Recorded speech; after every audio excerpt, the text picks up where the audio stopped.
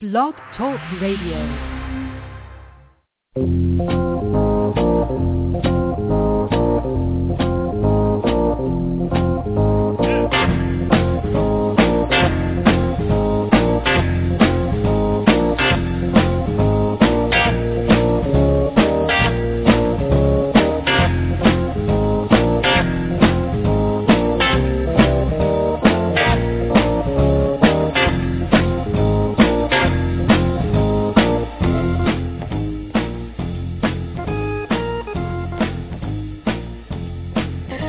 Friday, America, February the 28th, not a leap year, as I figured out the other day, but it's even better. You can spend the last day of February with America's premier sports talk music program, Fanatic Radio, here on blogtalkradio.com, live from Studio 111 in the Media Production Center via Radio Saigon. You can check out the podcast on iTunes, but today we are officially wrapping up Olympics. We have Combine talk. We got some NBA action, college basketball, and a little news about our good friend Mike Trout. I'm Michael Gardner.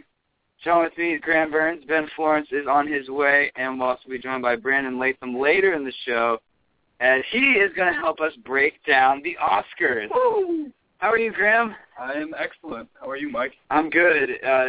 Good day, Friday. Glad that March is tomorrow. Yeah. Because not only is it the last day of regular season in Patriot League basketball, where AU hosts Bucknell, where first 1,000 fans get a free hat, but it's also the first day of March, meaning there'll be, well, hopefully warmer weather and a week until spring break. Indeed. I'm excited. I'm looking forward to that. What I'm also looking forward to is the Combine, as our good friend Johnny Manziel has been under heavy criticism ever since he arrived at Indianapolis, most notably by our good friend Barry Switzer, former Dallas Cowboys and Oklahoma University head football coach, where he called him a very bad name we cannot repeat on this show, and then he essentially apologized because his PR people sort of like, hey, you can't say that. But even better, he went on Nashville WNSR 560 and said this about Johnny Manziel and players like him. Well, first of all, I would have a long talk with Johnny before I drafted him. That's the thing these pros have an advantage to do right now. I haven't had that opportunity. I've said some negative things about him, but the same thing, I've said some great positive things about him. I love his ability, talent, and play. I think I've always said I've never recruited a white quarterback. I said the only way I'd ever recruit a white quarterback to play for me was if mom and daddy happened to both be black, and that's the only way I would do it. Because my offense is a quarterback, fullback offense, so the wishbone was. And I'd have to have the Jamel Holloways, J.C. Watt, Thomas Lotz. Those guys are going to be my quarterbacks. They're great runners, great ball carriers, and I wasn't throwing but too much, but can be able to pass, complete some, and those guys could. They could throw and run. But I would go to Johnny and I would spend time with him, and I'd find out and base my decision on what he has to say in my interview and my gut feeling about him then. This guy's got a little crap in his neck. I've had a lot of renegades, and every football team does. That doesn't mean he ain't going to be a good player and he ain't going to help win you some championships. But he's playing too important a position on your team not to have a relationship, the head coach and the quarterback, to be on the same page and him do what you ask him to do. Basically saying he would never recruit a white quarterback.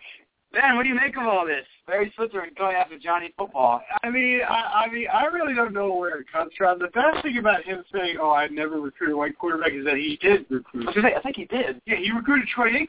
Yeah. And he originally went to Oklahoma before he transferred to UCLA. And I'm sure there were other white quarterbacks that he recruited as well. I mean, Barry Switzer, one of few coaches to win a national championship and a Super Bowl, probably the worst coach to do that, because he basically came to the NFL after they fired Jimmy Johnson to basically be Jerry Jones' boy.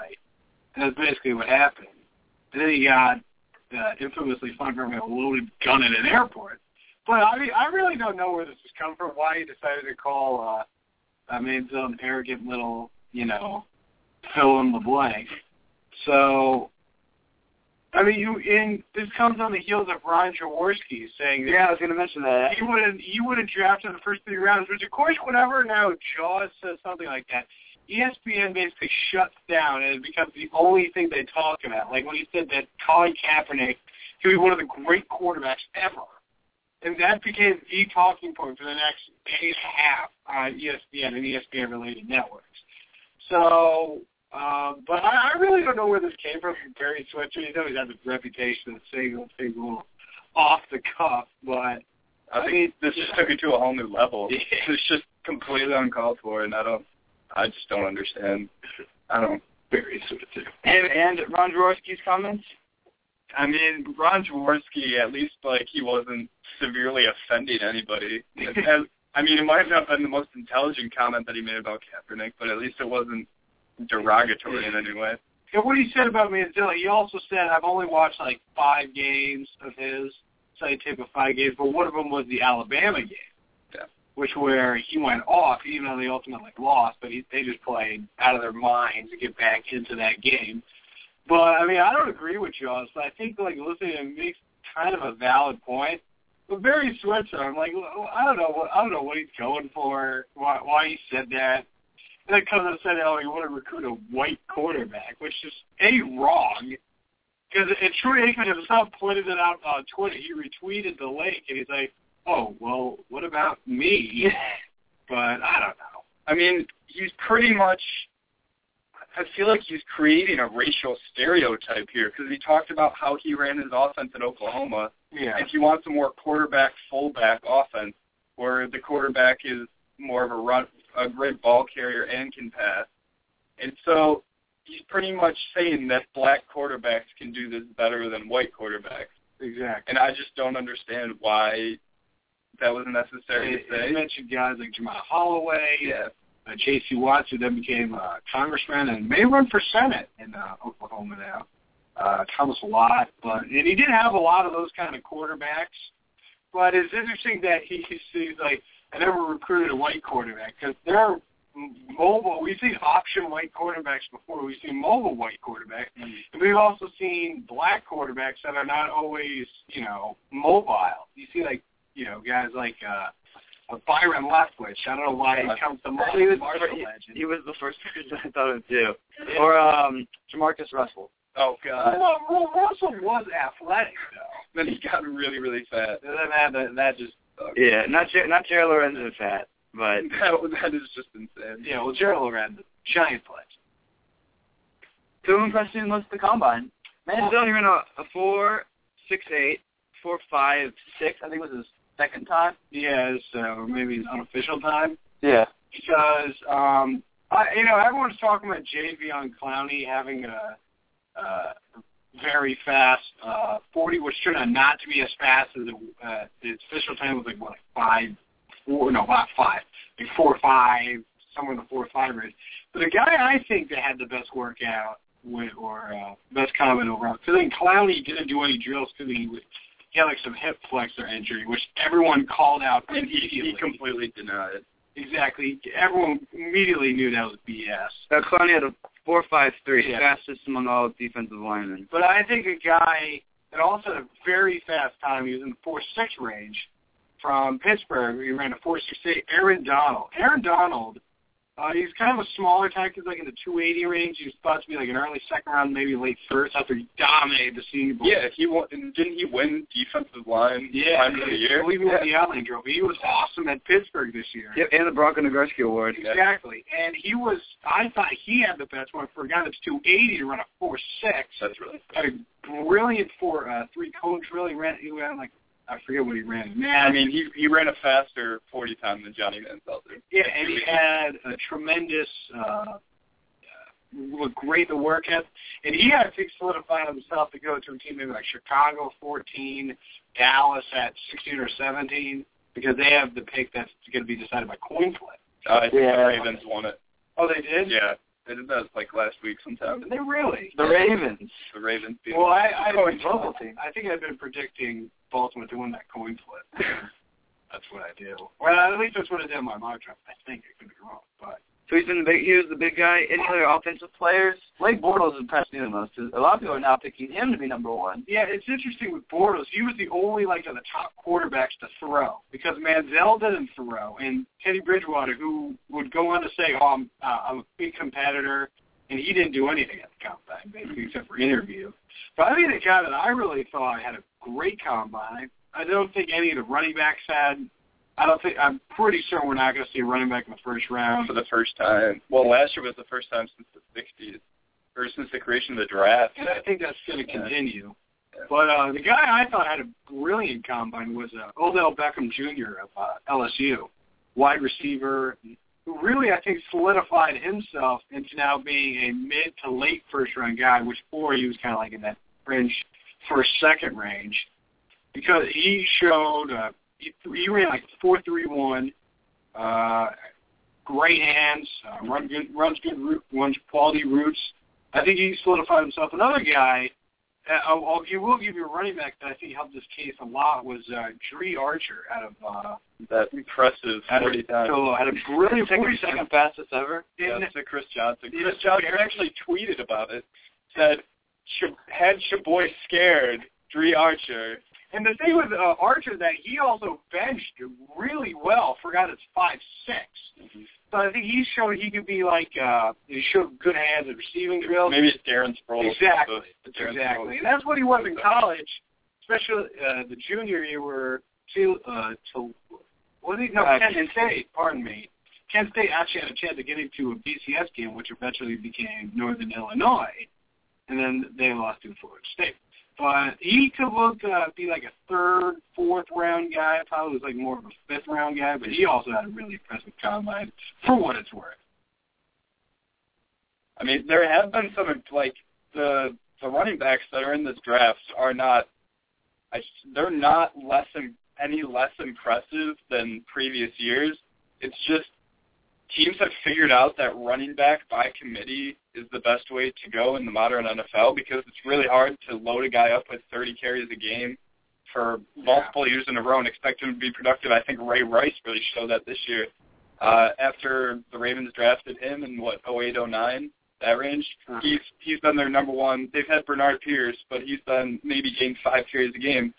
So I think this year it finally caught up with Ray Rice. Their running game really struggled. And I just think in the modern NFL, the amount of hits you have to take in order just to run one, off-tackle play is enough that a running back can essentially drafting a running back in the first round can be a liability. Yeah. Because he could go down in the first preseason game. And we've seen guys can find running backs anywhere. A famous example of finding a quality running back not even in the draft with Marion Foster out of Tennessee for the Texans. And, it's not a great running back class. You got guys like Bishop Sankey out of Washington. Kadeem Carey.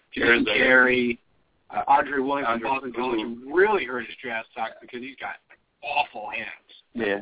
And, Lacey Strunk at Baylor, who he actually showed some decent hands because now the passing league, you need your running backs to be able to catch the ball, give you another weapon. Exactly. Currently, according to B-Flow 360's mock draft post-combine edition. Yeah. Bortles number 1, the Texans. Uh-huh. Greg Robinson, a tackle from Auburn to the Rams. Another guy that had a brilliant combine was him, and I think he's leaped now past Jake Matthews as the top offensive tackle now, as of right now. Third pick is everyone's favorite Jadeveon Clowney, who proves that you can get arrested, but then running a good 40 time and having a good a broad jump gets you high in the draft. Johnny Football to the Cleveland Browns. 5th, Teddy Bridgewater to the Raiders. Falcons, Khalil Mack, a defensive end. Sammy Watkins coming in to Tampa Bay. He's another guy that good wide receiver. Exactly. He's going to be the first receiver to go. He's pretty much top 10 lock, I would think, at this point. And while he had a great combine, it really didn't help his stock because his stock was already strong regardless. Mm-hmm. So, judging if Flo's draft is correct, an interesting pick. Number 10, Mike Evans, the Lions. And you would look at his 40 time, he ran 4.53. That's not great, but for a guy that's 6'5", 230. He is a tight end. I think he has a prototype tight end body, but the guy has great hands. And he's extremely tall. He's 6'5", so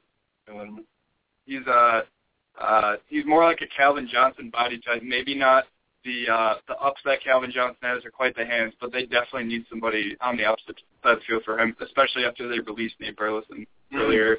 And they've never really had much of a threat opposite Calvin Johnson. When Johnson gets hurt, then Stafford they shut down. Exactly. Yeah, dude's a freak. Watching clips of him at the combine, someone definitely to look out for. And before we go to break, I just wanted to give a shout out to Johnny Manziel in light of all his the beloved Johnny. Yeah, of all his media flurry. I'm surprised he hasn't said anything. And apparently he interviewed with teams very well, which is going to be key for him. But from what we've heard, he interviewed very well with a bunch of teams, for what it's worth. Mm-hmm. All right, and so we'll go to break now. When we come back, talk some college basketball, how Graham's Q's is doing. Is Wichita State really worth a 1 seed after making history last week? And can the Eagles make the 1 seed in the Patriot League tournament? You listen to Fanatic Radio on blogtalkradio.com. It's Fanatic Radio. And whoever made the decision to give you this big fancy studio is an idiot. The reason you wake up on game day and put on your team's colors. Fanatic Radio on Blog Talk Radio.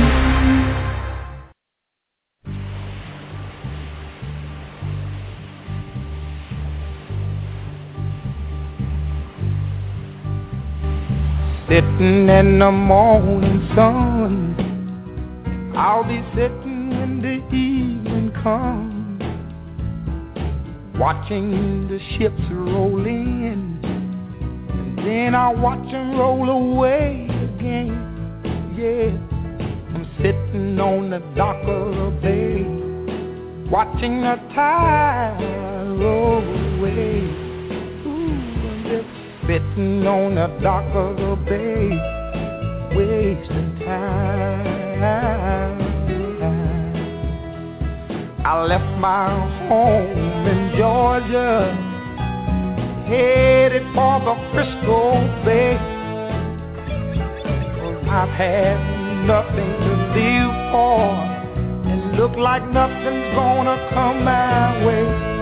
So I'm just gonna sit on the dock of the bay, watching the tide roll away.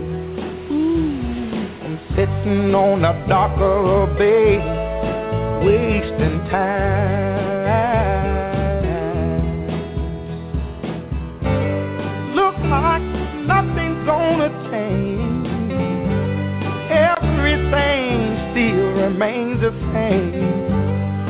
Can't do what 10 people tell me to do, so I guess I'll remain the same. Sitting here resting my bones, and this loneliness won't leave me alone. It's 2,000 miles I roam just to make this dock my home. Now I'm just gonna sit at the dock of a bay, watching the tide roll away. Ooh, I'm sitting on the dock of a bay, wasting time.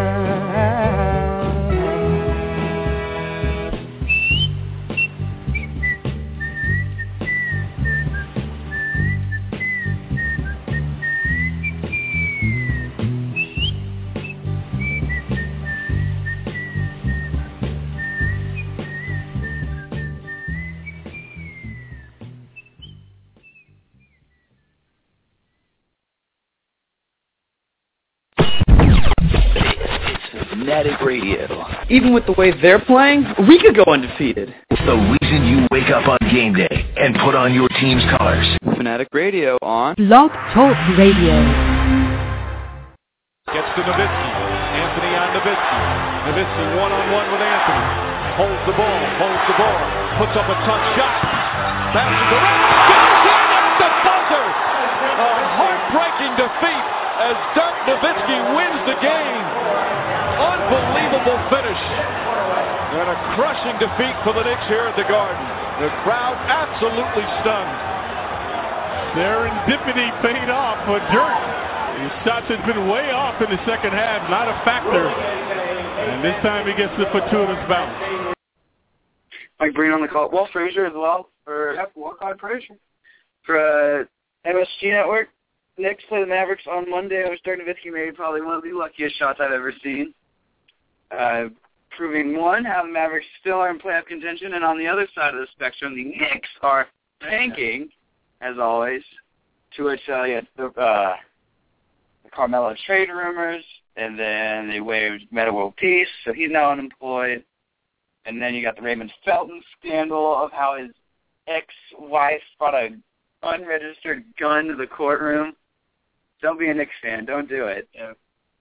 Speaking on, once again, it's Fanatic Radio, blogtalkradio.com. Mike Gardner, Ben Florence, Graham Burns. Brandon Latham will be joining us in a few minutes to talk some Oscar talk, as it is awards season. Speaking of the NBA, your thoughts on the LeBron James mask? I was not aware of the fact that he was going to be wearing that. So last night, I went on ESPN.com just to look at what had happened in the world of sports, and Batman just shows up right on ESPN.com. It's a very interesting choice. I like the look, though. It had an intimidating factor to it. A little bit of Silence of the Lambs and Batman all mixed together. So, I mean, it gives him an intimidating look. And, I mean, he dropped like 30-something points on the Knicks. Not like that's hard to do, but... Yeah, they said it was his fifth straight game of 30 or more. And in that span, he's averaging about 36 points a game. And it's funny, a few weeks ago, we mentioned at the midway point of the season, it's what will LeBron James do to respond for the great first half that Kevin Durant had, and I think he's proving that and then some. Your thoughts on this mask, Ben? Well, the mask is fantastic. Terrifying. It is terrifying. It's like old school wrestler / Batman. It's like it's made of carbon fiber. Yeah. It just looks badass. But you talk about how LeBron James is just playing out of his mind. And really, for the Heat, they just about needed to play out of his mind. You got Dwayne Wade, who's been banged up. Chris Bosh has had to carry a heavy load, and they're not very deep. So they basically need LeBron to carry the load and just play out of his mind. And he's just proven that, even though Kevin Durant is getting serious action in the MVP vote, that he's still the best basketball player in the world right now. I mean, you look at how thin the Heat are on the bench when LeBron sat out a couple of games because of his nose. They had Greg Oden start. Yes. And he has not started a game since God knows when. Since the Nixon administration. Yeah. I will give him credit. He actually has looked a little spry. Yeah. He's been a solid contributor to that team. It's great to watch. Yeah. The other big NBA news? I mean, ever since the return of Russell Westbrook, the Thunder have lost 3 in a row at home, which they have not done since 2009. And so Kevin Durant went on the scoring tear. They won a lot of games, and then they bring back their second-best player, arguably one of the best point guards in the game, and they lose 3 in a row. So the Thunder are something to watch for the second half, see how they respond. Also, the Rockets, they've done a great job. Mm-hmm. Even the All-Star break has been like 5 games deep. James Harden had 43 points through 3 quarters. And it looks like Danny Granger's going to sign with the Clippers. Yeah, exactly. It's a nasty move. And even though they have absolutely no front court depth, but they could probably still give them some minutes. Yeah, push the action. And I think they compete with the Spurs, who have consistently been great. Enough NBA talk. College basketball we got. I haven't talked about college basketball in a long time. I want to give a shout out to AU, as I always do on this show. Our last home game is tomorrow. Last game of the regular season is tomorrow. Play Bucknell, which always is a tough competition. A little down this year because there's no Mike Muscala. But this is a Bucknell team that beat Boston a few days ago. And first 1,000 people get a free hat, a free AU baseball cap, and you look just like Doc Walker. Are you serious? Super serial. I didn't know we were getting hats. It's a fan appreciation day, and rightfully so on senior day, even though there still is home games because we automatically clinch as high as, I think, a third. Yeah, well, I think we were 1 or 2. I still think it's not as good as the women who had their senior day and then still had home games in the regular season after that. Yep. Fantastic.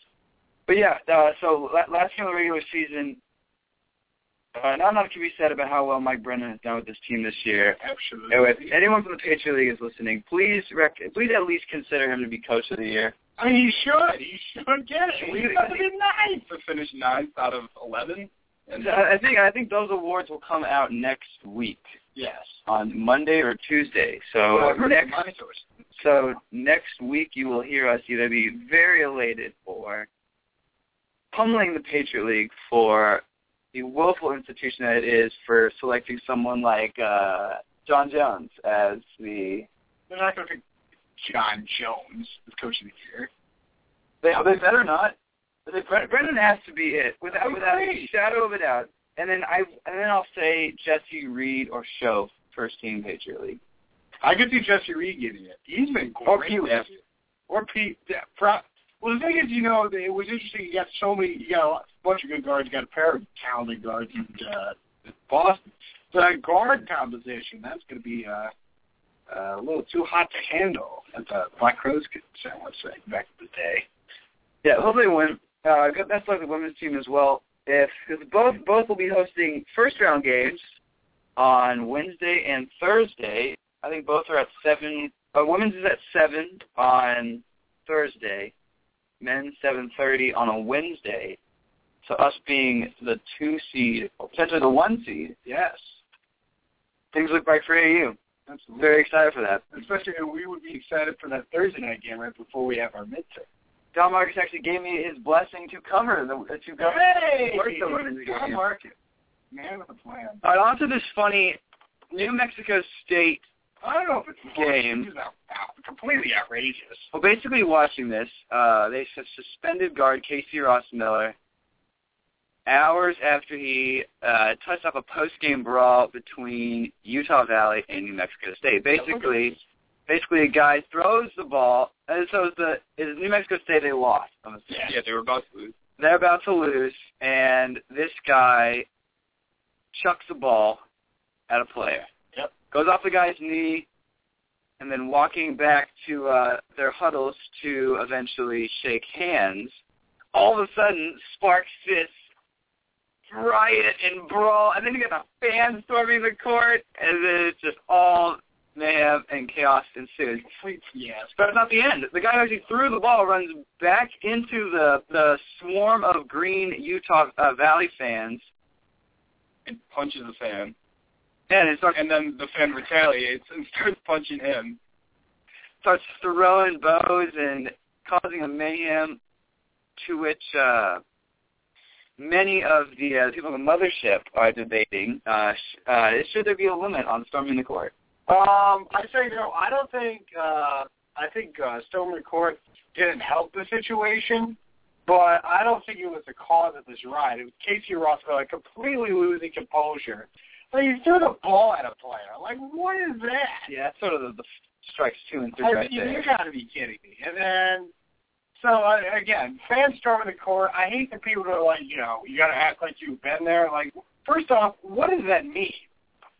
And second, I've got no problem, about, as I Nick Graham here, I have no problem with fans storming the court. I wish fans would do it at our games. Yeah. We challenge a huge number of times to do it. I used to always think storming the court is you have to beat a ranked team.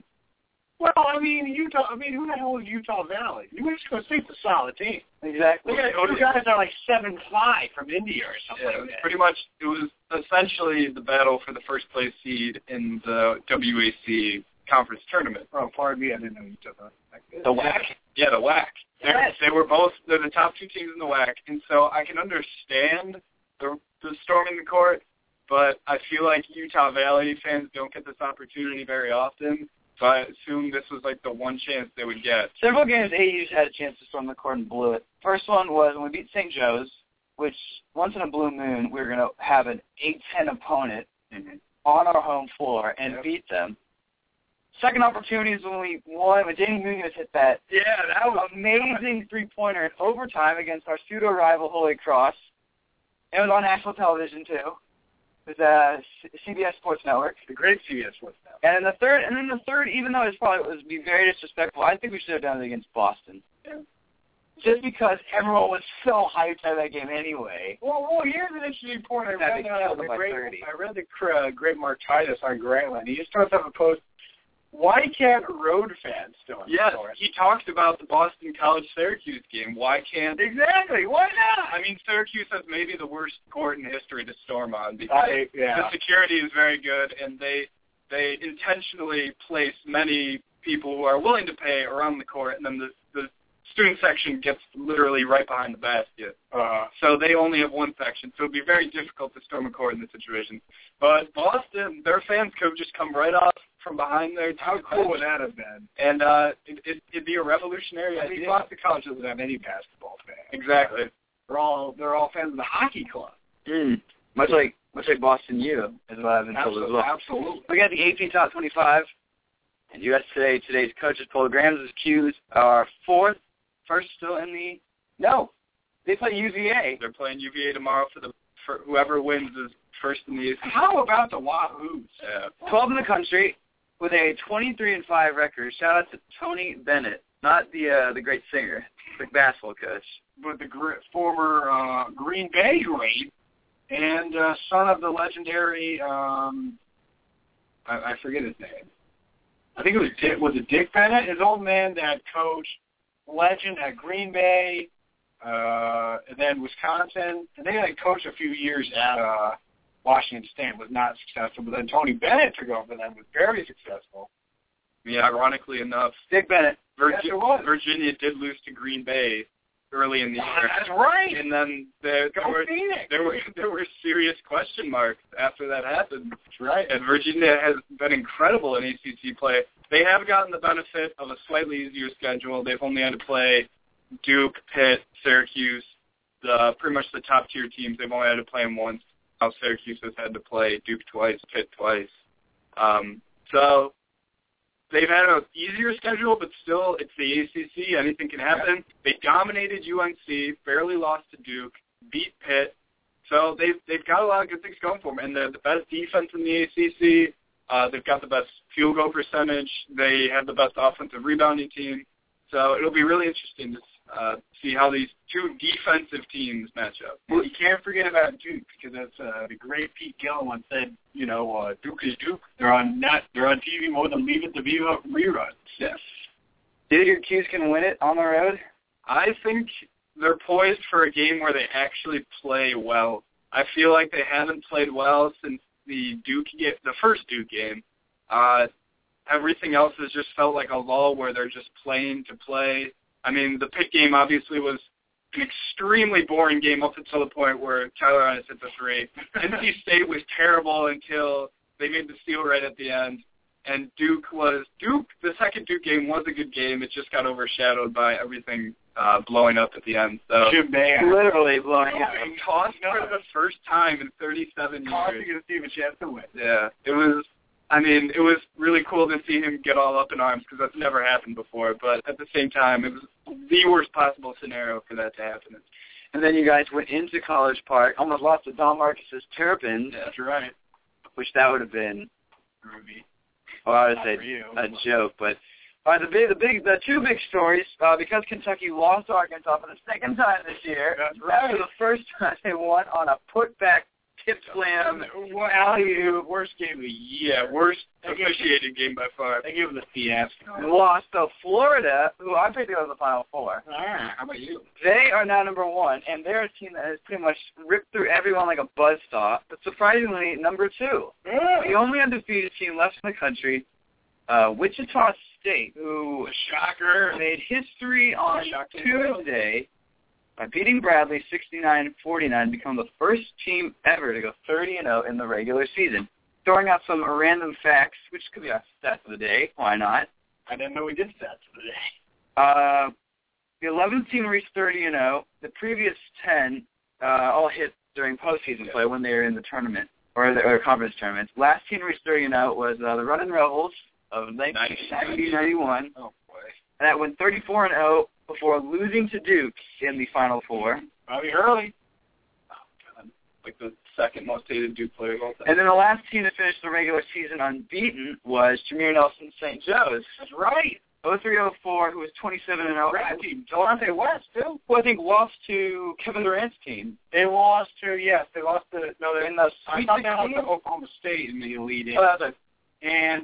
But they also didn't win the A-10 championship either. They went in. They didn't go in undefeated into the tournament. Well, they still got a 1 seed, which led to a great Billy Packer rant when people started to realize that Billy Packer was an ass. And then off his rocker. The next team he tried to solve the O.J. Simpson. That was uncommon. The next team after that was Illinois, went 29-0 before losing its regular season finale at Ohio State. For Graham, our resident college basketball guru, how good is this Wichita State team? Because Coach Greg Marshall was saying, because a lot of coaches sort of play it off. You're like, we're undefeated, but we got to stay humble. He says, quote, so is the first, and these guys like to be the first and the best. Well, fun fact, first of all, if we're talking undefeated teams, the 1979 Indiana State team was Larry Bird that won undefeated. My mom was at Indiana State that year. She was actually at that was the year they lost to Magic Johnson and Michigan State in the final that year. The only time they've really had a shot at winning the final. But that was her freshman year at the school. Cool. Yeah. Kick 'em hard, baby. Yeah, and but in terms of Wichita State, a very interesting conundrum. I think they are better than last year's team, but they're not sneaking up on anybody. That's right. So one seed puts a lot of pressure on you. We saw it with Gonzaga last year. That was an interesting choice all around. I think it gets lost a little bit that they almost lost to Southern in the first round. That's right. But Wichita State, it's almost too difficult to compare because they've dominated the only halfway decent team in their conference, which is Indiana State. They played a really bad schedule. They've played a terrible schedule. I mean, I will give them, it is very impressive that they have won 30 games. I think they deserve a 1 seed. Yeah. Not the overall number 1 seed, but a 1 seed, probably the last one. They should put them in the West region. Yeah,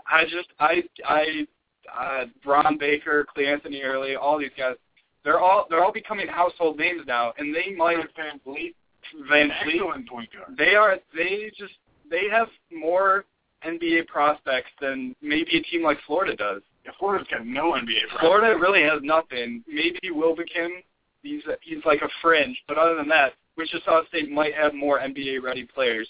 It's just a matter of they haven't played at a high level the entire year like a lot of these teams have had to do. Florida, they play in the SEC, so, they have Kentucky, but Georgia is the third team in the SEC right now. That's where he's at this point. And there's no way, I don't think Georgia's making the tournament. So and you got a lot of borderline teams like Missouri, Alabama, Tennessee. It's just not high-quality competition. Marshall Henderson and Ole Miss. Oh, so many first four teams. Georgia is the third best team in the SEC. Yeah. So football Hawks doing a great job. Football has ruined that conference. Yes. And another thing with Wichita State, we talk about the awful schedule. What really hurt them was Creighton leaving for the new Big East, because Creighton, and they played in a fantastic Missouri Valley Classic Arch Madness Championship on CBS last year with our boy Tim Brando and Bill Raftery, I recall. But Creighton left early to go to the Big East. They had the right idea, though. They absolutely had the right idea, and they've been awesome this year. They're ranked 9th in the country, and you're playing in the Big East, which is a significant step up, although the Big East is on a down year, obviously. Yeah, closer than that, but it's Syracuse, Penn, all those. It's still a step up from the Missouri Valley, where their only competition would be Wichita State. Now, at least they have Georgetown, Marquette, Villanova, who are okay teams. Xavier. Well, these are a lot of last four teams. Against Villanova, they've averaged 98.5 points per game. Against the best team in their conference. Against the best team. Well, we all remember when they went 9 for 9 on 3-point to start out that game on January 20th. That was at Villanova, too. Which was insane. Silly. And they killed them 101-80 the next time they played them. That's crazy. They shoot a lot of threes, but they're damn good, and they really hit those threes. And when Doug McDermott is drawing quadruple teams like he did in the Villanova game, there's a picture of him after he drove baseline, and every single player on Villanova's team, except for one, is guarding him at one point. Yep. And they took a picture, and it's incredible that one guy could do it. He's obviously Player of the Year candidate so far. Yeah, hands down. 26 points, shooting 52%. He is, I'm pretty sure, a lock for the Wooden Award. Quickly on the baseball news before we get to Oscar talk. Quick shout out to our good friend. I feel good. The Angels could have just easily did the same things they did last year, they obviously gave me, you guys all know, $1 million this year, and it makes you feel good inside. It makes you like you feel like they want you here, and it means a lot to me. That's cool. I just go out there, play the game, and if the money's where it's at, that's where it's going to be, and it's always special, like I said, when the Angels go out of their way, and they could easily gave me, $550 or whatever this year, and they stepped up this year. It makes me feel inside.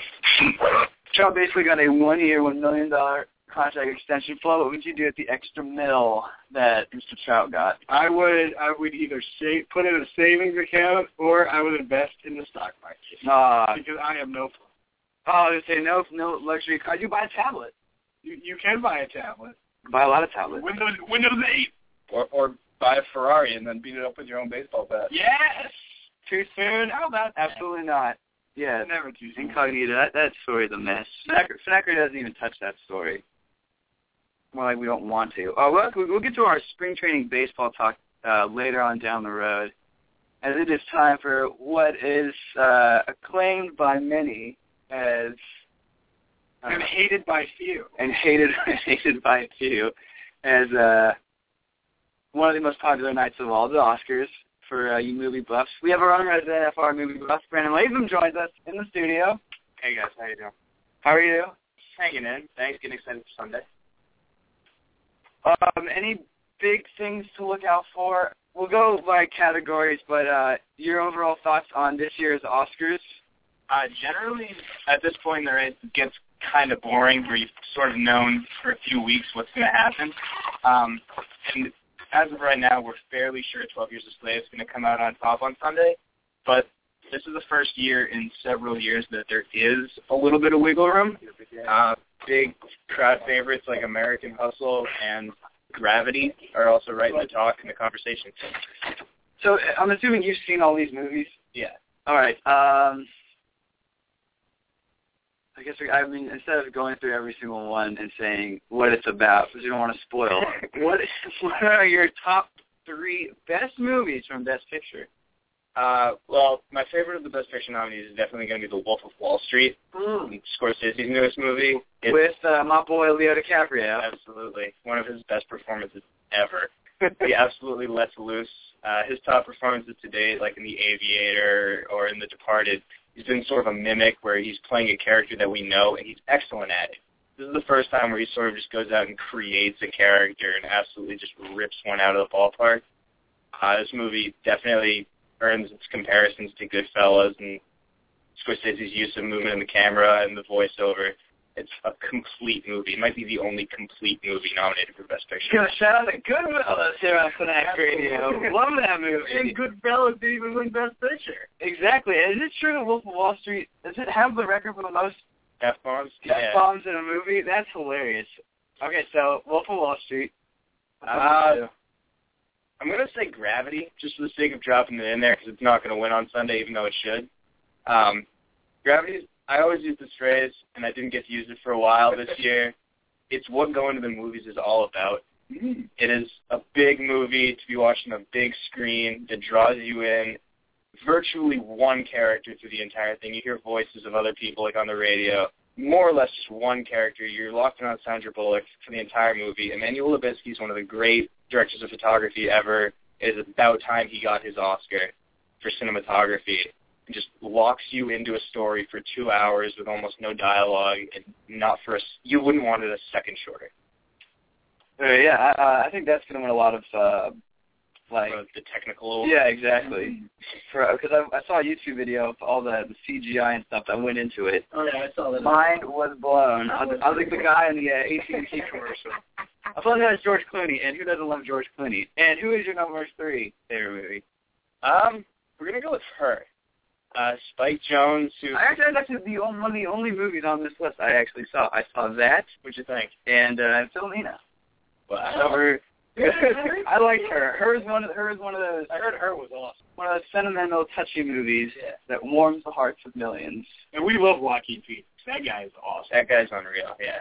And he's just so toned down, and the way this movie works is it's supposed to... Spike Jonze called it the near future, the slight future, I think was the exact phrase he used in describing the setting of it. So it's at once recognizable and at once, like, utterly ridiculous.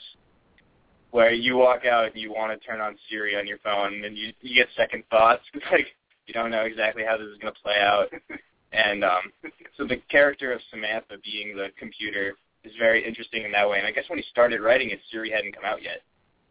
Which, if it had come out when he did that before Siri, we would have all thought this was just stupid. But now it's just believable enough. And just some of the cool stuff that they do, just the little things in that movie are fantastic. It's shot in Shanghai. A lot of the cityscapes are very cool, the color tints they use make it seem almost nostalgic, even though it's supposed to be in the future. And it's a really strange feeling. They have all this futuristic technology, but of course, he helps her see by using just a little safety pin in his breast pocket. Very creative twists from a very creative guy. Absolutely. Okay, to touch on some of the movies that we didn't mention, Captain Phillips is basically based on the book about the Somali pirates. What is Nebraska about? Nebraska is an Alexander Payne film. He came onto the scene a few years ago with Sideways and The Descendants, which were very successful. Sideways. And that is Bruce Dern stars as an older man who gets a mail-in rebate coupon in the mail, but he thinks he's won the lottery. And he's not altogether upstairs, so his son, who's played by Will Forte, decides to, like, play along with it, let him have this one. So they drive across the state to go claim his prize that doesn't actually exist. Aw. Okay, I mentioned Wall Street, 12 Years a Slave. I'm pretty sure everyone knows what American Hustle is. I saw American Hustle. You think it was a good movie? I thought it was great. Is that the only movie on this list you've seen? That is actually the only movie I saw, and great movie, but it doesn't seem like a movie that's going to win Best Picture. It had a lot of great performances. From what I've heard from people, I mean, I had a ball. I mean, it was a fun movie to see. But I've heard from people, like, I think a guy in Grantland described it as, all right, he got, David O. Russell got the cast, and then he scripted it, got performances, but didn't put it completely all together. But it's still a very fun movie. So, but I've heard that it may not be Best Picture worthy. But I mean, we've learned to expect anything with the Oscars. So yeah, this might be a great film. Between this and American Hustle, that is, and her, David O. Russell might get his Oscar for original screenplay. Because it is a witty, fun movie. Exactly. It's sharp. And it's based off of a truly absurd but real story. And the movie's even more absurd. I love at the very beginning that comes across on a black screen, you see the text, some of this stuff actually happened. They make no claims that they're doing this like a documentary, but at the same time, they want you to understand that this isn't as ridiculous as it may seem. Yeah. All right, and shout out to My City. What is Dallas Buyers Club about? I'm ashamed I have not seen that movie yet, considering looking at the poster, the background is of My Dear City, with Matthew McConaughey looking like a very young Richard Petty. What is Dallas Buyers Club? I've actually been to the place where they filmed some of it in the Info Mart. Off of how do you know what it is if you know where they shot? I don't know. I've seen the trailer. Yeah, the Info Mart is actually off of I-35. We love I-35. I mean, you know, I'm a big fan of the North Dallas, totally. It's basically a building. I guess what it used to be is if you have new things with medicine, technology, it's like a giant antique roadshow. And it's like all glass buildings. So like, what exactly is it about? Well, buyers clubs in the 80s were sort of under-the-counter medication buyers clubs, where if you had a disease, you couldn't get your meds the traditional routes, you would join one of these buyers clubs and they would be shipped in illegally. So Matthew McConaughey plays a character who goes to Mexico to buy this drug that is not FDA certified because he has AIDS, and he sells it out and it becomes this big legal situation for the second half of the movie. First half of the movie, more or less, is about him being a homophobe and rejecting the fact that he has AIDS. So it's a movie that's really of the moment right now, and that's going to get him his Oscar, no matter how much I love Leo DiCaprio. And Jared Leto, of all people, might also, actually probably will also get one for Dallas Buyers Club. He plays a transvestite who becomes McConaughey's partner of sorts. Critics didn't love Leto's performance. I didn't love Leto's performance. But it's the type of risk-taking, bold role that just is the character that the acting wing of the Academy loves to honor. So you think 12 Years a Slave is going to win it? I do.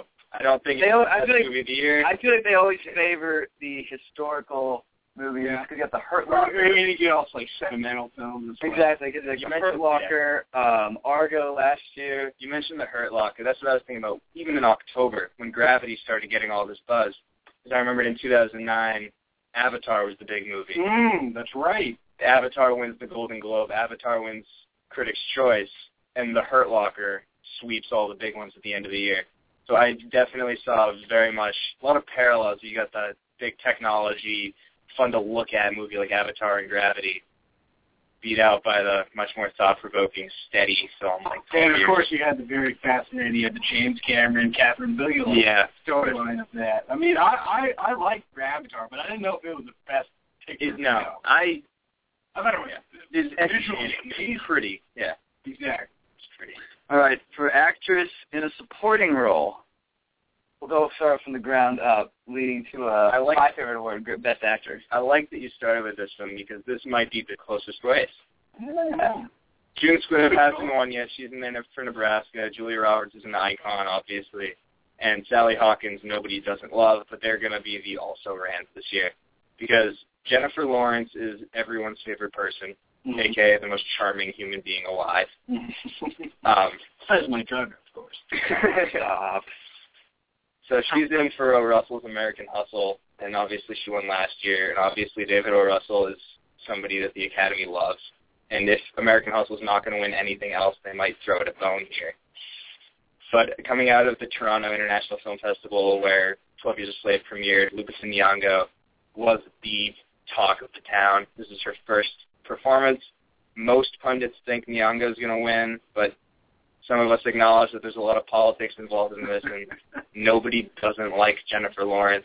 So I'm actually going to go with Jennifer Lawrence for the win in this category. Well, who do you have winning this?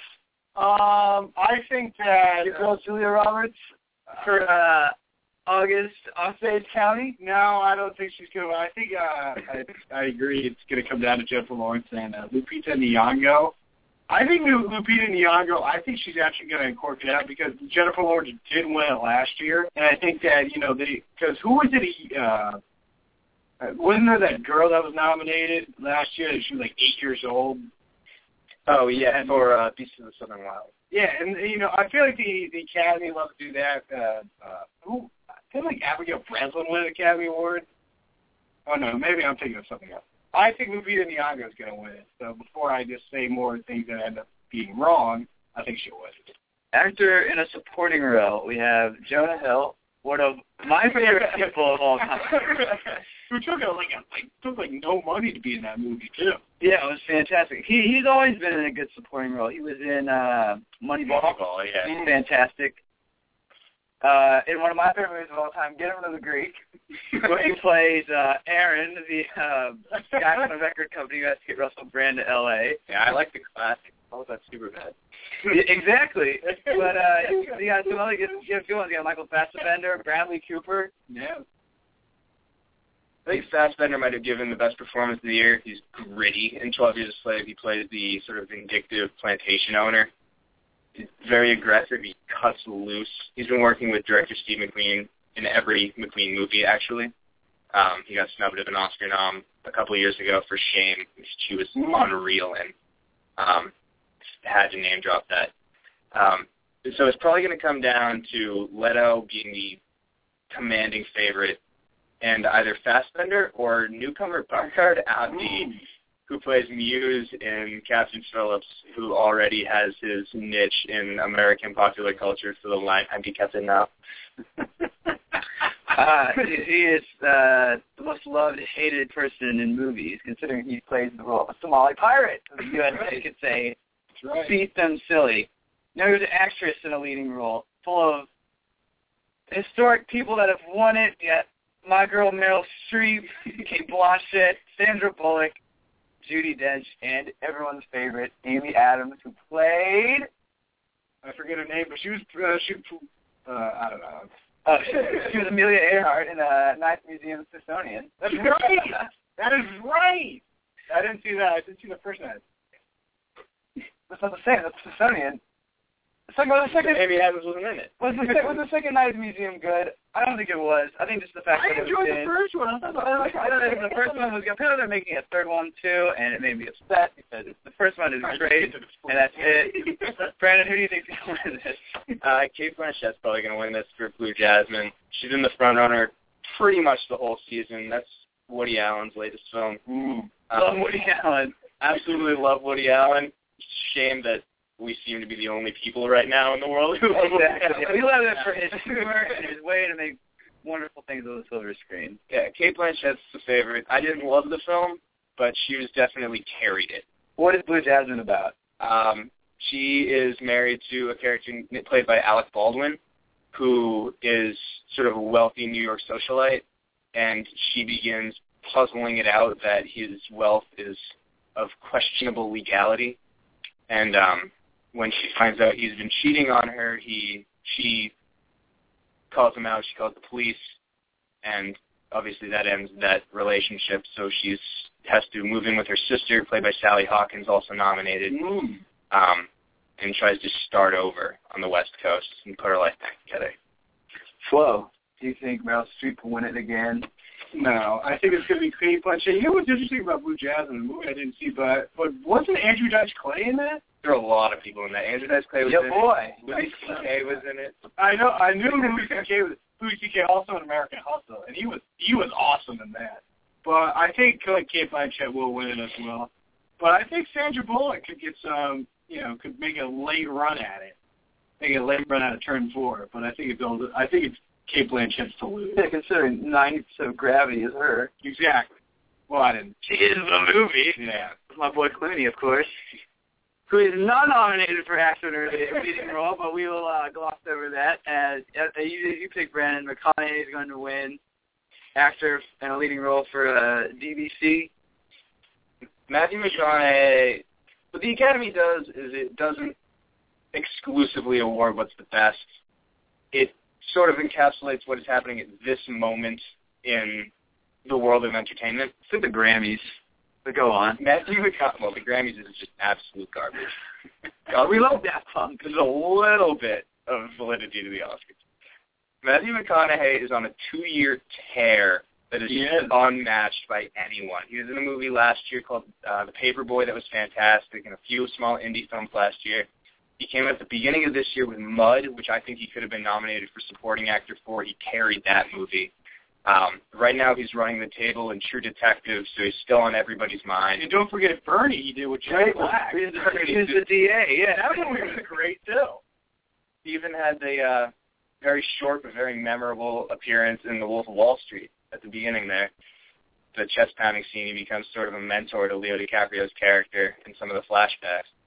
So he is absolutely running the table right now. He's on top of Hollywood. DiCaprio would be probably second. Is my favorite performance of the year. And I remember reading an article, Richard Brody writes to the New Yorker, said that, of Leonardo DiCaprio, that remember that he's 39 years old and that Humphrey Bogart didn't come into his own as an actor until his late 40s. And just think about the pace that Leo DiCaprio is on to be remembered as one of the all-time great screen stars. And that's what I think you want to do because he's doing these roles, continually does these roles that are essentially Oscar-based.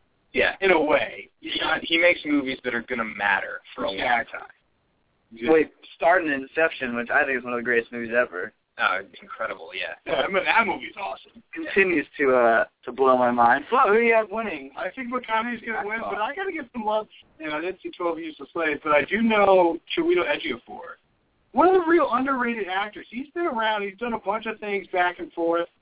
Isn't really well known, but from what I've heard, he is awesome in 12 Years a Slave. So I think he could get some pub. I think DiCaprio will be in the mix as well. Maybe Bruce Dern, which would be a great win. I don't think Christian Bale's in the mix, even though that movie's great. He is. The Dark Knight's not going to win. Cape Crusader. I don't think he's going to. For Dern, it would be like a Life Achievement Award if they gave it to Bruce Dern. For Ejiofor, I definitely agree that he was fantastic. I do want to throw in for the best actor conversation, though, a big snub. One of my favorites, Oscar Isaac for Inside Llewyn Davis. The perfect Academy role. I was shocked when he didn't get nominated. He does his own singing, plays the guitar by himself. I actually got a chance to talk to him a couple of months ago. He was in D.C. For a screening of the film. Talked about preparing for the role. It's a Coen Brothers movie. He talked about how Miller's Crossing was one of his favorite movies when he was in high school and what a dream it was to work with the Coens. And they tend to have success at the Academy Awards, but Inside Llewyn Davis got largely ignored, and that's certainly one of the holes I'm seeing in this year's nomination pool. Any other big awards that is not, obviously actors or best screenplay, best director, or best, any other awards? The big one we got for? Everyone seems to think that cinematography and director and sometimes screenplay are the ones that predict the best picture. It really usually comes down to the production and art design and editing. And right now, that's why I think these two are the ones to watch, because editing, you cannot say enough about Gravity, just the way that it's pieced together, and again, it holds your attention for 2 hours watching Sandra Bullock spin. But at the same time, 12 Years a Slave is simply unrelenting, and Catherine Phillips won the Editors Guild of America Award, top honor, so that seems to be a complete toss-up. I think Gravity is going to have the edge there, but if 12 Years a Slave wins editing on Sunday night, you can all turn off your TVs because that's going to win Best Picture. And for production design, it's really interesting that all 5 nominees are very different movies, nominated for very different reasons. Great Gatsby, I forgot about that. Gatsby is nominated as the really showy, hyperbolous, in-your-face movie that's just decked out in period stuff. It's a great soundtrack. It's a great soundtrack. And 12 Years a Slave is the really subtle, very accurate historical epic. American Hustle's somewhere in between those two. Gravity was acclaimed for how accurate it was. I've read stories about astronauts seeing the movie and being like, it is ridiculous at how they got every tool down to the right, perfect thing in the production design. And then there's Her, which I already mentioned is just extremely creative, subtle things with the costuming, with Joaquin Phoenix's hair, with the color palette used in the movie. Really, all 5 of those movies stand a chance in that category.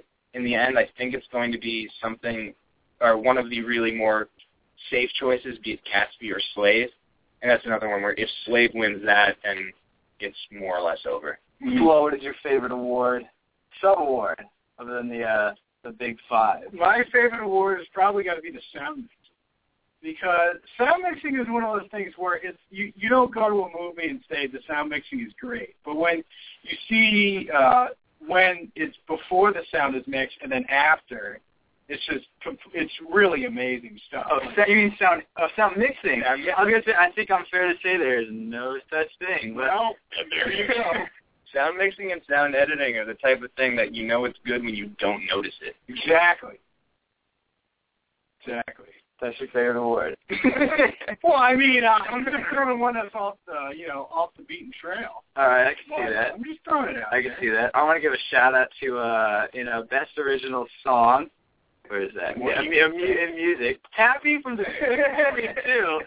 With my boy Pharrell is a nominated song. We love Pharrell. This song was featured on the mixtape for women's basketball, so you know it's a good song.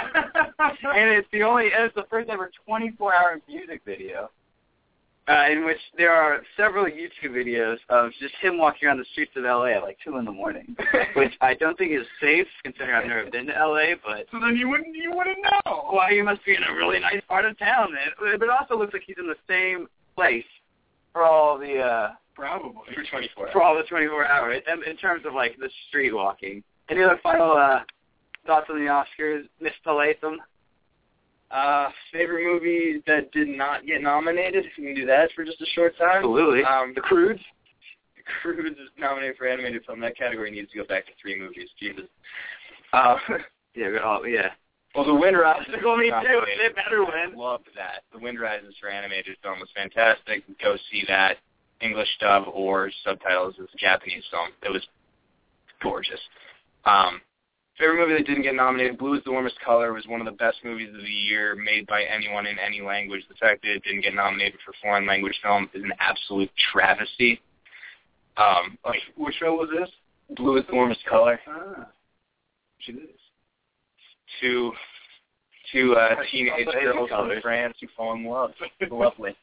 Didn't that win, Cannes. Yeah. In the Palme d'Or at Cannes. Yes. And it didn't get... How about didn't make the show, but a famous movie flow. Another fun fact. Pulp Fiction once won that award. It did. But Pulp Fiction didn't even win Best Picture. That's the point. We're comparing. That movie got snubbed. Blue is the Warmest Color got snubbed. Flo, what was the best movie you saw this year that is not on this list of Best Picture? Wow. What movie did I see? Anchorman 2. No, Anchorman 2. What, like Oz the Great and Powerful? Which apparently it was promoted by AU in basketball games for like quite some time. No, I think someone was on like the producing side of it. It could be. Boy, James Franco in it though. We do love James Franco also got snubbed. See Spring Breakers, entertaining movie. He plays gangster slash rapper guy, right? Who is the rip off of Riff Raff, and he nails it. That's what I heard. I heard Spring Breakers is great. It is. It's a hard watch. It's really highly stylized, and not a ton happens. But kind of like my life. Aww. What was your favorite movie this year, Flo? I didn't really see that too many movies. What movies did you see then? I saw American Hustle. I saw Anchorman 2.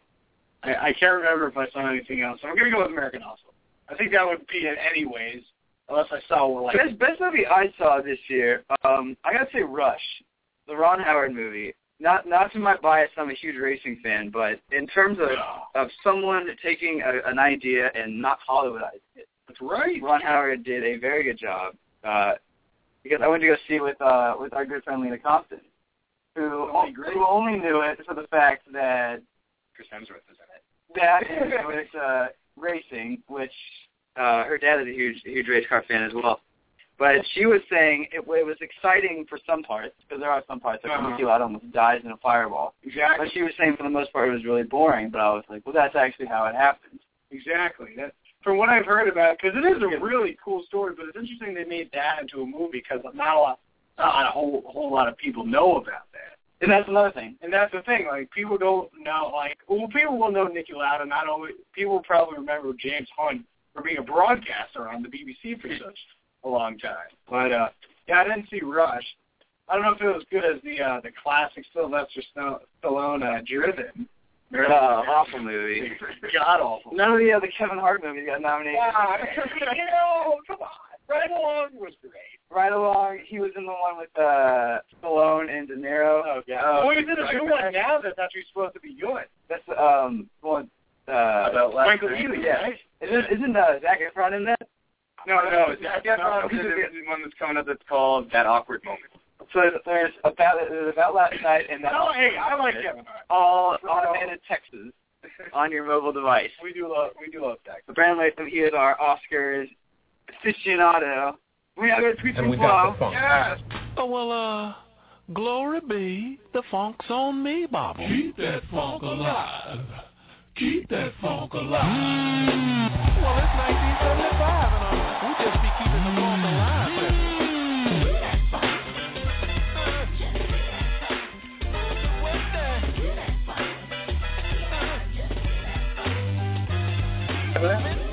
It's time for the critically acclaimed segment, Tweets from Flo. We returned back to Twitter. You say it's critically acclaimed. The Golden Globes. Fair enough. The Guild Awards. Tyler Tomea, who actually came up with the idea. That's right. Well, I give him a quick shout out as Eric Saltzman and I were talking our reporting class. Why? Why are you talking with Saltzman? Yes, because he mentioned if I was going to the ESPN thing that's happening next week, which basically is to fill the shoes of Tyler Tomea. But that's an info. I might go, but I probably won't go. That's right. I saw them today at AU. Because I'm awful at analytics and stats and all that. And hosting a radio show. Well, it has nothing to do with stats and info. Well, yes, it does. We have a stat of the day. It was a good stat of the day. What was their stat of the day? It was Wichita State. That's the right. First team ever to go 30-0 in the regular season. I like Wichita State. Last team to do that. How do you defend them? Last team to do that was the Running Rebels. The interesting fact is the teams that went undefeated ended up losing. As Graham was saying, Wichita State is destined to be that one team that gets upset. But looking at Flo's Twitter, I don't even agree with that. Sorry. Yes. Okay, yes. Oh, boy. I overheard someone on the phone. I was in the line for that restaurant, Freshie, the place where you get the awful burritos and veggie wraps and whatnot. Where is that? It's next door to Einstein's. In NBC. Okay. Another fun fact, Everard works there. As we mentioned, our boy used to work in Subway. And I saw him earlier today. He's now, because we thought he died. We thought he was gone. No idea where he was. I didn't think he died. Or got kidnapped or moved. Got kidnapped? Or went to go work at Catholic or Howard, whatever. He's at Freshie now. So, Everard is there. How I relate to Flo's tweets. Basically, you tweet, again, Brewer made the right call in her veto. After all, hiding behind religion to discriminate against gays is a disgrace. And the Arizona Why would you pick that with all my tweets? Even beyond that, had no limits, it could have been determined all sorts of civil rights laws. Basically, because this is the 102.6 ruling in Arizona. That's right. Which, I don't know, what is the thing, the baseline of this rule? The bill was that it was passed by the Arizona legislature, and it said that places like a restaurant or like I don't know like the whole text, but basically what it came down to is that they could deny services to hypothetically a gay couple if they didn't agree with gay marriage. And it would owner of the restaurant. Exactly. And it was interpreted as, they said it was a religious freedom bill. The problem is that we've seen some of the bills like this, but none of them got actually passed before it got vetoed by Arizona's governor, Jan Brewer. But it really didn't have, it didn't have any limits. And the bill was completely outrageous. And Anderson Cooper had a guy in to try to defend it, and he was like, she was like, well, do you have any case of discrimination where this bill would have, and the guy was like, well, no, how about tomorrow? He actually said that. So, but it was interesting, we tied it to sports. The Zeros in the Super Bowl again a couple years in Glendale at a University of Phoenix Stadium. I think it's the next Super Bowl. I think it is, actually. And the NFL was threatening to move the game if this bill was in place. And they got a lot of heat, not just from people on the left, but a lot of people on the right. Both Arizona senators, so Mitt Romney. But then, and the thing is, what's interesting about moving the Super Bowl, this has happened before with Arizona. Arizona won the Super Bowl which ultimately came when the Cowboys destroyed the Bills. Super Bowl 29 or 28, I think so. One of them. The Jimmy Johnson years. Exactly. Before Barry Switzer. Exactly. And where Barry Switzer comes in is that because Arizona was the second to last state to institute Martin Luther King Day, recognize it as a holiday. And so at the end, there was a huge outroar. The NFL said, you can't do that. We're going to move the game to the Rose Bowl. And then eventually they ratified Martin Luther King Day. And they gave the Super Bowl, which was won by the Cowboys over the Steelers at Sun Devil Stadium. Super Bowl 30. Exactly. Coached by Barry Switzer. Yeah, that was the sports tie. Listening in Valanda Freshie, a girl on the phone was talking about how there was a petition to boycott the Super Bowl if the NFL put it in Arizona. But, of course, after this bill, it was vetoed, ultimately. So I am intrigued that you picked actually a serious tweet, because usually we come up with the tweets from Flo is usually something ridiculous. Although I don't know if I've had too many ridiculous tweets, but gotta work hard and play hard, right? Yeah, but I'm glad we actually full circled the tweet. Oh, you retweeted my tweet. Yeah, which I will give a shout out to. All right, so there's a store. So for those that aren't familiar with American University, there's this restaurant called Megabytes. Great venue. That I don't know what it is. It's like half Indian cuisine, half deli, half hodgepodge, half convenience store. How could it be multiple hats? Exactly. That's the thing. So my 4 years here, there have been 2 times this place closed down due to health code violations. One being recently, I think like 2 or 3 weeks ago. Yep. So they opened it again for the second time. And you think, 2 strikes, they're on pins and needles. The same people work there. Nothing has changed. So this is a great. You went there? I went. Yep. But it's a great story of the fact that there's crates of drinks outside waiting for the taking, and they've had rat problems for like 3 years, and it has never been fixed. They do make a great bulgogi sandwich, which is a Korean barbecue, tomatoes, lettuce, mayo. And you do love Koreans. It's very good. And the funny thing was that you retweeted. So they're back with and I said they're back with the same people, same stuff that got them the health code violations. I go, yet the secret weapon, they serve Mama Zuma's Revenge potato chips, which God only knows what those chips are. Another final shout-out I want to give is to the U.S. We can finally end our Olympic talk here. Awful Olympics. I'll just be the first to say that. Awful Olympics. Well, we lost the medal count to Mother Russia. So after beating them in hockey, making them look like fools, we ended up blowing in the sports that we were good at, and Vladimir Putin ended up having the last laugh. Our U.S. speed skating team... Exactly. Our U.S. speed skating team did not medal, which prompted a lot of backlash at our good friend Kevin Plank, CEO of Under Armour, for saying this moron created a suit that essentially they did right for the Olympics. They did not wear these suits during the trials or any of the pre-tune-up events. So they gave them fresh new suits that were awful even after the change. It was awful. The poor guy is getting slack, which I like Kevin Plank because, according to Ian, our good friend Ian Lutz, Under Armour was originally started in Bethesda, and then because Plank alma mater is Maryland, that's why it's in Baltimore now. Interesting. Where was I going with this? Oh, yeah. So because our speed skating Olympic team is so bad, I want to read a quote, and this is from Dutch speed skating coach Julrit Amena. Friend of the show. Basically saying U.S. lacks speed skating focus because I think the Dutch speed skating team won 22 of the 24 possible medals. And so he says, quote, "You have a lot of attention for foolish sports like American football. You waste a lot of talent, athletic talent, in a sport where it's meant to kill each other, to injure each other." And then at the very end, he says, I think that the gold medal in speed skating is just as valuable as the gold medal in basketball, which we take very covetedly in the United States. Absolutely. But he says, and we won 22. And he goes, you'll never win 22 in basketball. So this guy is ripping us as a U.S. culture for us loving the sports that, one, does not have an Olympic medal, football, one that won't, baseball, because I don't think it's in the 2020 Olympics. So it's not. 2016 Olympics. Yeah, it's not. Baseball is no longer, and basketball only has one. So while the Dutch continue to dominate skiing, we are the laughing stock of winter sports, which I don't like that. We need to find better skaters. I also love the Kate Hansen story. She was basically had never done luge before. Yeah. She skated snowboard, but basically the U.S. Toboggan and Luge Association comes around the cities looking for the next Olympian. So that's great. You just sign a waiver. You're an Olympic person.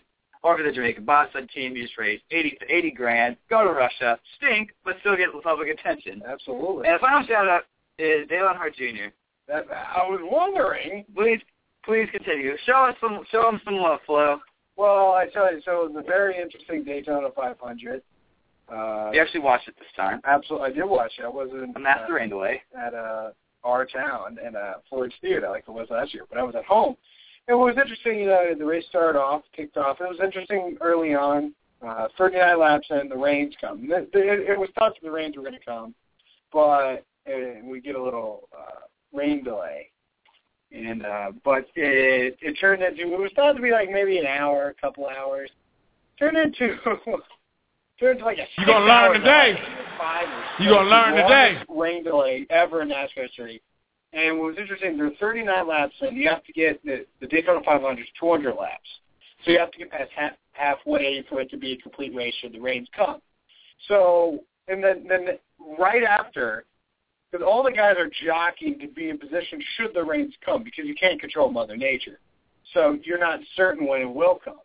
And then that could be in the race. So from the get-go, there was the racing, it was 2 and 3 wide the whole rest of the way. It was just great from last year when it was just single file. Exactly. And I mean, there was a little racy early on, but after that, and it was a 100-lap green flag run, and the rains never came, but it was a green for 100 laps, and the racing was awesome. Brad Keselowski said it probably was the hardest race Daytona 500 ever, which it definitely is up there because you're going 2 or 3 wide for a long time. Yeah, I haven't seen that since like the early 80s. Exactly, and it was very competitive. But the guy with the best win car all night was Dale Earnhardt Jr. You could on the restarts, he would be able to pull in front, and it was very hard to pass. You had a lot of guys that were in the mix, but Dale Earnhardt Jr., who he ultimately went on to win. It was a huge victory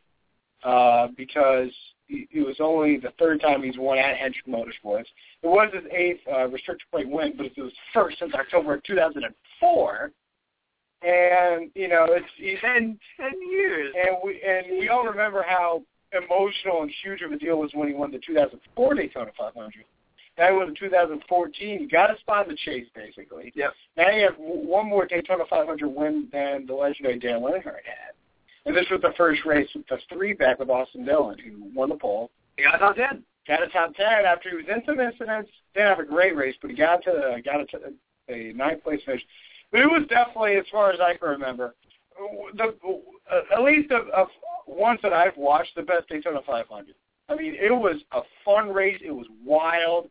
The racing was great because, again, they were going green flag for a while. There were a couple of incidents, but they're mostly back in attack. But even up front, it was 2-3 wide. It was really hard racing, but it was a wild race, and it was awesome. And I give a lot of credit for Dale Earnhardt Jr. A lot of people talked about because that was crew chief. Next year is going to be joining the return of NBC Sports' NASCAR coverage, Steve Letarte. So people wonder, can Dale Earnhardt Jr. possibly make a title run for the first time ever? So the past 2 drivers that have been in this like lame duck situation ultimately have done fantastic. You had Kenseth, who I believe finished 3rd in the points in his last year in Roush, or he was up there. He won Homestead. He won the last race of the year. So he basically went out when he knew he was leaving Roush. Kevin Harvick last year with Childress, even after the great Austin Dillon, Ty Dillon debacle at Martinsville. He finished 3rd, almost won the title. He did. Won a race in the chase. But Junior's in a different situation how he's not leaving, and he's just getting a new crew chief. But he has nothing to lose now. Yeah, and you know what? And everyone said on the Fox Sports coverage, when he won, it was the most excited people have seen Dale Earnhardt Jr. in a long time. It was crazy. Fist pumping. He was going nuts because we've known Dale Earnhardt. Well, I mean, we don't know. But he's never been a very emotional guy. A lot of times, he's a little reserved. But he's a big fan of NASCAR history. We know that. Also, at times you could tell. Sorry, to cut you off. At times you could tell he carries a really huge burden. He does. He's the most popular driver in the sport. But now people are like, it looked like in his early years at DEI, when he was first coming up, that he was going to win a title. But now he went to Hendrick Motorsports specifically to win a title, and he hasn't won a lot of races. So now I think he definitely feels, because his father was such a legend, and he has this huge fan base. So, but I think we could possibly see a new Dale Earnhardt Jr. Because, like I said, it was really cool to see how excited he was. Because winning Daytona 500 is a big deal, and especially if you win 2. But he was it was awesome. Awesome race. I loved it. Cool to see him pumped up. Glad to see him win. Basically, NASCAR is riding this wave of momentum, which is good. And there's nothing wrong with it. Exactly. Yeah, I'd love to see him make a run. Yeah. He's the first winner. Has 529,000 Twitter followers, as he is on Twitter. Because he said he was going to join if he won the Daytona 500. And now he's there, and now he's swinging. And he did. Dale Earnhardt Jr. Yeah, it'd be interested to see how he does on Twitter. Mm-hmm. Considering he first admitted when he talked to Jay Crawford on SportsCenter, he had no idea what he's doing. That's great. So he has retweeted. He also mentioned on SportsCenter in his interview he's a huge fan of the Washington Redskins. He is, which I had no idea. He's a big football fan. He's a big fantasy football fan. I mean, Dale Earnhardt Jr. You literally found him off the track. Like he's got, he's got owns a couple of restaurants. Got his own NASCAR team. Big, fan of. And his team swept the weekend. Regan Smith won. That's right. And and Dale Earnhardt Jr. We heard of him off the track. He's kind of a fun-loving guy. People hate to use the term "good old boy," but he's. A Southern guy, loves to have a little fun, just like us, except I'm not from the South. But I'm just rambling, so let's wrap it up. Yeah, it was good to see him go on this giant wave. I love his tweets. He tweeted he went to a food truck and the crazy socks he wears. Twitter is going to unveil a new side of Junior, and we love it. We do love it. We love it. Setting ship for next week, our final episode before Fanatic Radio goes on spring break. Yes. Which will be partnering with Four Loco in Panama City. God, you're not going to Panama City. Next week we could do some spring training talk if we get to it. Will we survive the Islamic Africa midterm? We'll be able to breathe after that. Yeah, we'll have a detox session with yoga and meditation afterwards. Hopefully we can get some good guests on the show next week. Hope so. We had a great show this week. It was back-to-back weeks, killing it as always. I want to thank Brandon Latham for coming in here talking about Oscar talk. Got to thank Mike Gardner for leaving without me for the show. You can check out the podcast on iTunes. I'm sorry. Go to blogtalkradio.com/fanaticradio, beefla360.com. Check out Flow dominating the blogosphere. Tune in next week, 4 to 5, every Friday, here on BTR. But for Graham Burns, Ben Florence, I'm Mike Gardner saying so long. We will see you next time.